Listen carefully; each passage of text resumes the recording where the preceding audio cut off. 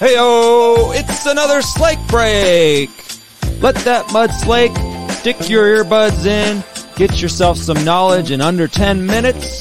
Subscribe to the Tile Money YouTube channel. Enjoy. Yo, what's up, Tile friends? Hope everybody's having a good weekend, a good start to the 3-day Labor Day weekend. I hope you're taking some time off. If you're not, if you're busting your hump, I hope it's worth it.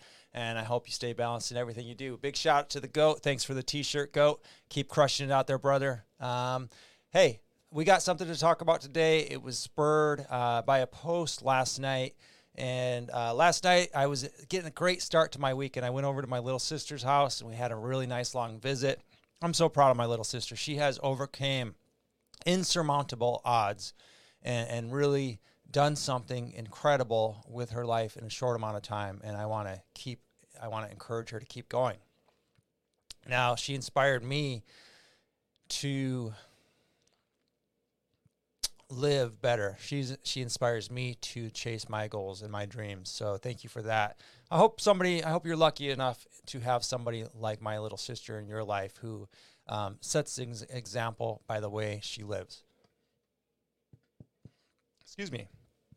Now, today's subject is, what if you have subcontractor woes? Now, this applies, I think I have some advice, whether you're the subcontractor or whether you're the contractor who is hiring subs. Now, this is so big a part of our lives as tile contractors that it is an important discussion, certainly worthy of long format or short format discussion, certainly worthy of a good amount of time spent thinking about this. The post was made last night.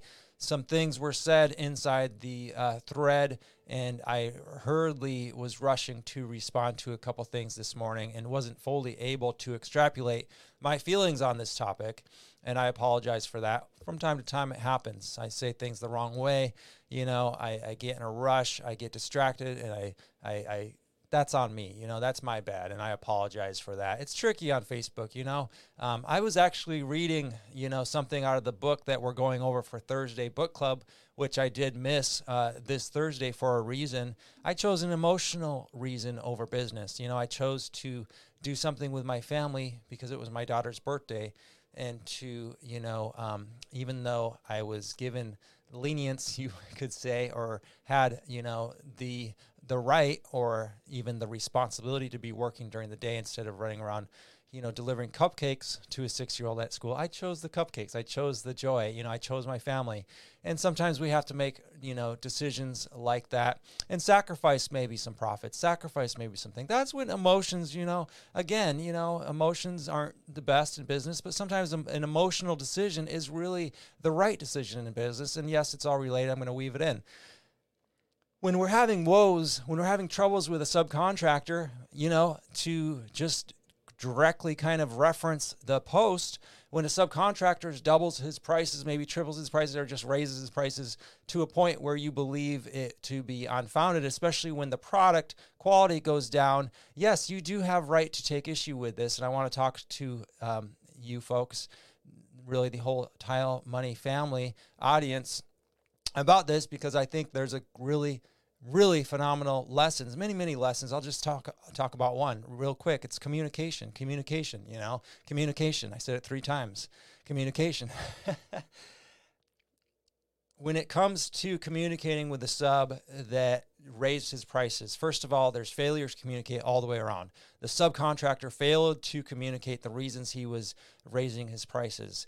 Then the second thing the subcontractor really made a bad decision on was to lessen the quality. Now, perhaps he's growing, he's expanding, he's trying to get somewhere where he believes he wants to take his business, and he starts to hire. Maybe he's hiring too fast. Maybe he's growing too fast. Maybe he's putting people in place that are delivering a subpar product compared to what you've come to know and appreciate about this subcontractor, potentially for years. I don't know the specifics of this, all the specifics of this specific conversation in Facebook, but potentially, let's say you had a 3-year relationship with a sub and everything was going cherry until one day. You got a decision to make. You want to burn that bridge? Do you want to add really to the lack of communication? And do you want to spend maybe 40 hours, maybe 80 hours, maybe less, I don't know, finding another sub, only maybe to find out that you still didn't learn how to communicate with your sub. And yes, it goes both ways. And then you still have the same problem. You know, these are all decisions that only you can make at the end of the day. I'm going to encourage you to try to communicate with that sub. And if you're a sub raising your prices, my God, please communicate with your contractors that you're going to be raising your prices and the reasons why. And then say, and the reasons why are because ultimately it's for your benefit, because we're going to deliver a better product. I'm hiring people, but I only want to hire the top talent. So I'm only going to, I have to raise my prices because the top talent in this day and age, I don't know if you've noticed, but they're hard to hire. And we're also using better products, whatever the case might be. Explain why you're raising your prices and come to an agreement before you go into a job. This communication is a two-way street. Subcontractors often fail to communicate this, and I've failed to communicate this in my business over the years because perhaps I was afraid of rejection. Perhaps I felt like if that contractor just couldn't pay my prices, he wasn't my end client, and that might be. But it was still on me as that sub to attempt to communicate as to why I was raising my prices. And then ultimately, it was on me to deliver that experience. You see, I talk about raising your prices a lot to the point where I've gotten a lot of criticism. But if you're raising your prices a lot, you have to deliver an experience. You have to be talented. You have to be good at what you're doing. You know, that goes without saying. I don't really say it a lot because I thought that was the baseline. I thought that's where we're starting. You know, in my mind, and I apologize again, I kind of need to understand that my audience have grown to size and my critics have grown to size as to where I do have to be a little bit more careful with my words. So I will tell you right here and right now, if you want to raise your profits, make sure you got a good, I really want to curse. Make sure you got a really good product, you know.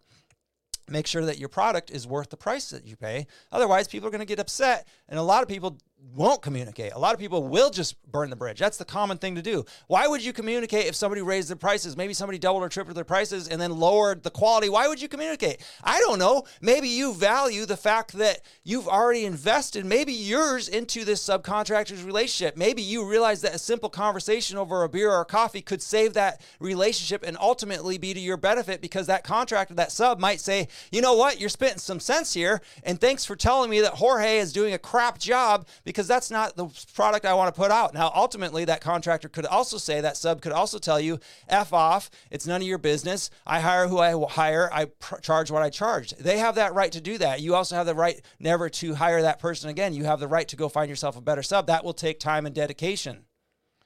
But if you can save it over a 15-minute phone call or a 2-hour beer, you know, maybe that's worth your time to you. Maybe you really do value developing a good contractor-subcontractor relationship, no matter what side of that coin you find yourself on in business. You know, sometimes people say, Luke, you're too emotional. And I agree. Emotions, you know, should be taken out of business decisions pretty much for the most part. Only I will say that there are times when emotions are actually very beneficial for making business decisions. If it's such a big thing about you, it's more of a you thing, more of you want to deliver the best product with the best delivery, and you're going to make an emotional decision that might cost you some money. I've made those emotional decisions even as of late. I made some emotional decisions. I ordered some swag for, you know, my mastermind members, and I went with one of the more expensive options because I was emotionally involved, you know, and I don't regret that. You know, I think Eden Rivas has he delivers a phenomenal product. You know, he's a smaller business, so his margins are tighter and his price is higher than a large type business like Amazon. But however, my emotional decision, allowed me and really guided me, and I think it was the right decision. I somebody who's come to believe that we should keep our money closer to home and spend it wisely. Now, I just have a little bit of time left. I want to tell you about a sub I hired once. He was a plumber, and we're going to go about a minute long. I apologize. He was a plumber, and he was one of the most expensive plumbers in town. He was a $1,300 plumber. I made an emotional decision to hire him because not only because he was a phenomenal plumber, but he always had a smile on his face, and I knew he was going to deliver the best product he could, and I knew he wasn't going to quit. How did I know this? Because he was a one-arm plumber. How did I know he was a badass plumber? Because he was a one-arm plumber, and I watched him. He didn't have an apprentice. I watched him carry in water heaters by himself. He had developed a system that worked for him, and he also had a big flippin' smile on his face every day. Well, I'd have a big flippin' smile on my face every day. I thought if I could charge $1,300, and I almost stopped hiring. But then I understood that my clients also equally loved him as much as I did. They equally appreciated that he showed up on time and he gave it everything he got, even if it took him 2 hours longer, and he charged a little bit more. See, he found his client base, and his client base was enough. It was more than enough. I knew another one-arm handyman in a town just miles away. I won't talk further, but his approach to business was completely the opposite of this other one-arm plumber. The one-arm handyman had always the lowest price apprentice he could find, or really at that point a helper. He did have the tools, but you could find him most days at about 3 o'clock in the local bar or the watering hole. There's a person... Both these men were providing a valuable service and pricing it however they wanted to price it and finding their client base. And I'm not knocking either man, because they each found their client base, and thank God there's people who are willing to do things for cheaper for the people in our society who really cannot afford that one-arm plumber who delivers a phenomenal project with a smile. And yet he did find his clients. So yes, you can build your business to be whatever you want it to be, but make sure you're delivering your services with a smile. Make sure you're delivering an experience. Make sure you are actually communicating. Make sure you understand your value. Why are you valuable? If you're going to double or triple your rates, you better be damn sure you're valuable. You better be sure you're worth it, because in 2022, we found ourselves in a situation where a lot of people can charge whatever they want. Doesn't mean they're going to be working in 2023. Doesn't mean they're going to be working in 2025. Find your value, communicate with your subs, save a relationship if you can rather than throw it away. Ultimately, you might not be able to save every relationship. You might be able to find a sub that works for you. Ultimately, it's up to you. What are you going to do? How are you going to approach it? That's the essence of it. And I went long. I apologize. Tile friends, take it easy. Follow the link in the show notes if you want to find out more about the Phenomenal Profits Conference, where I will be October 19th through the 21st. Tile friends, talk to you later.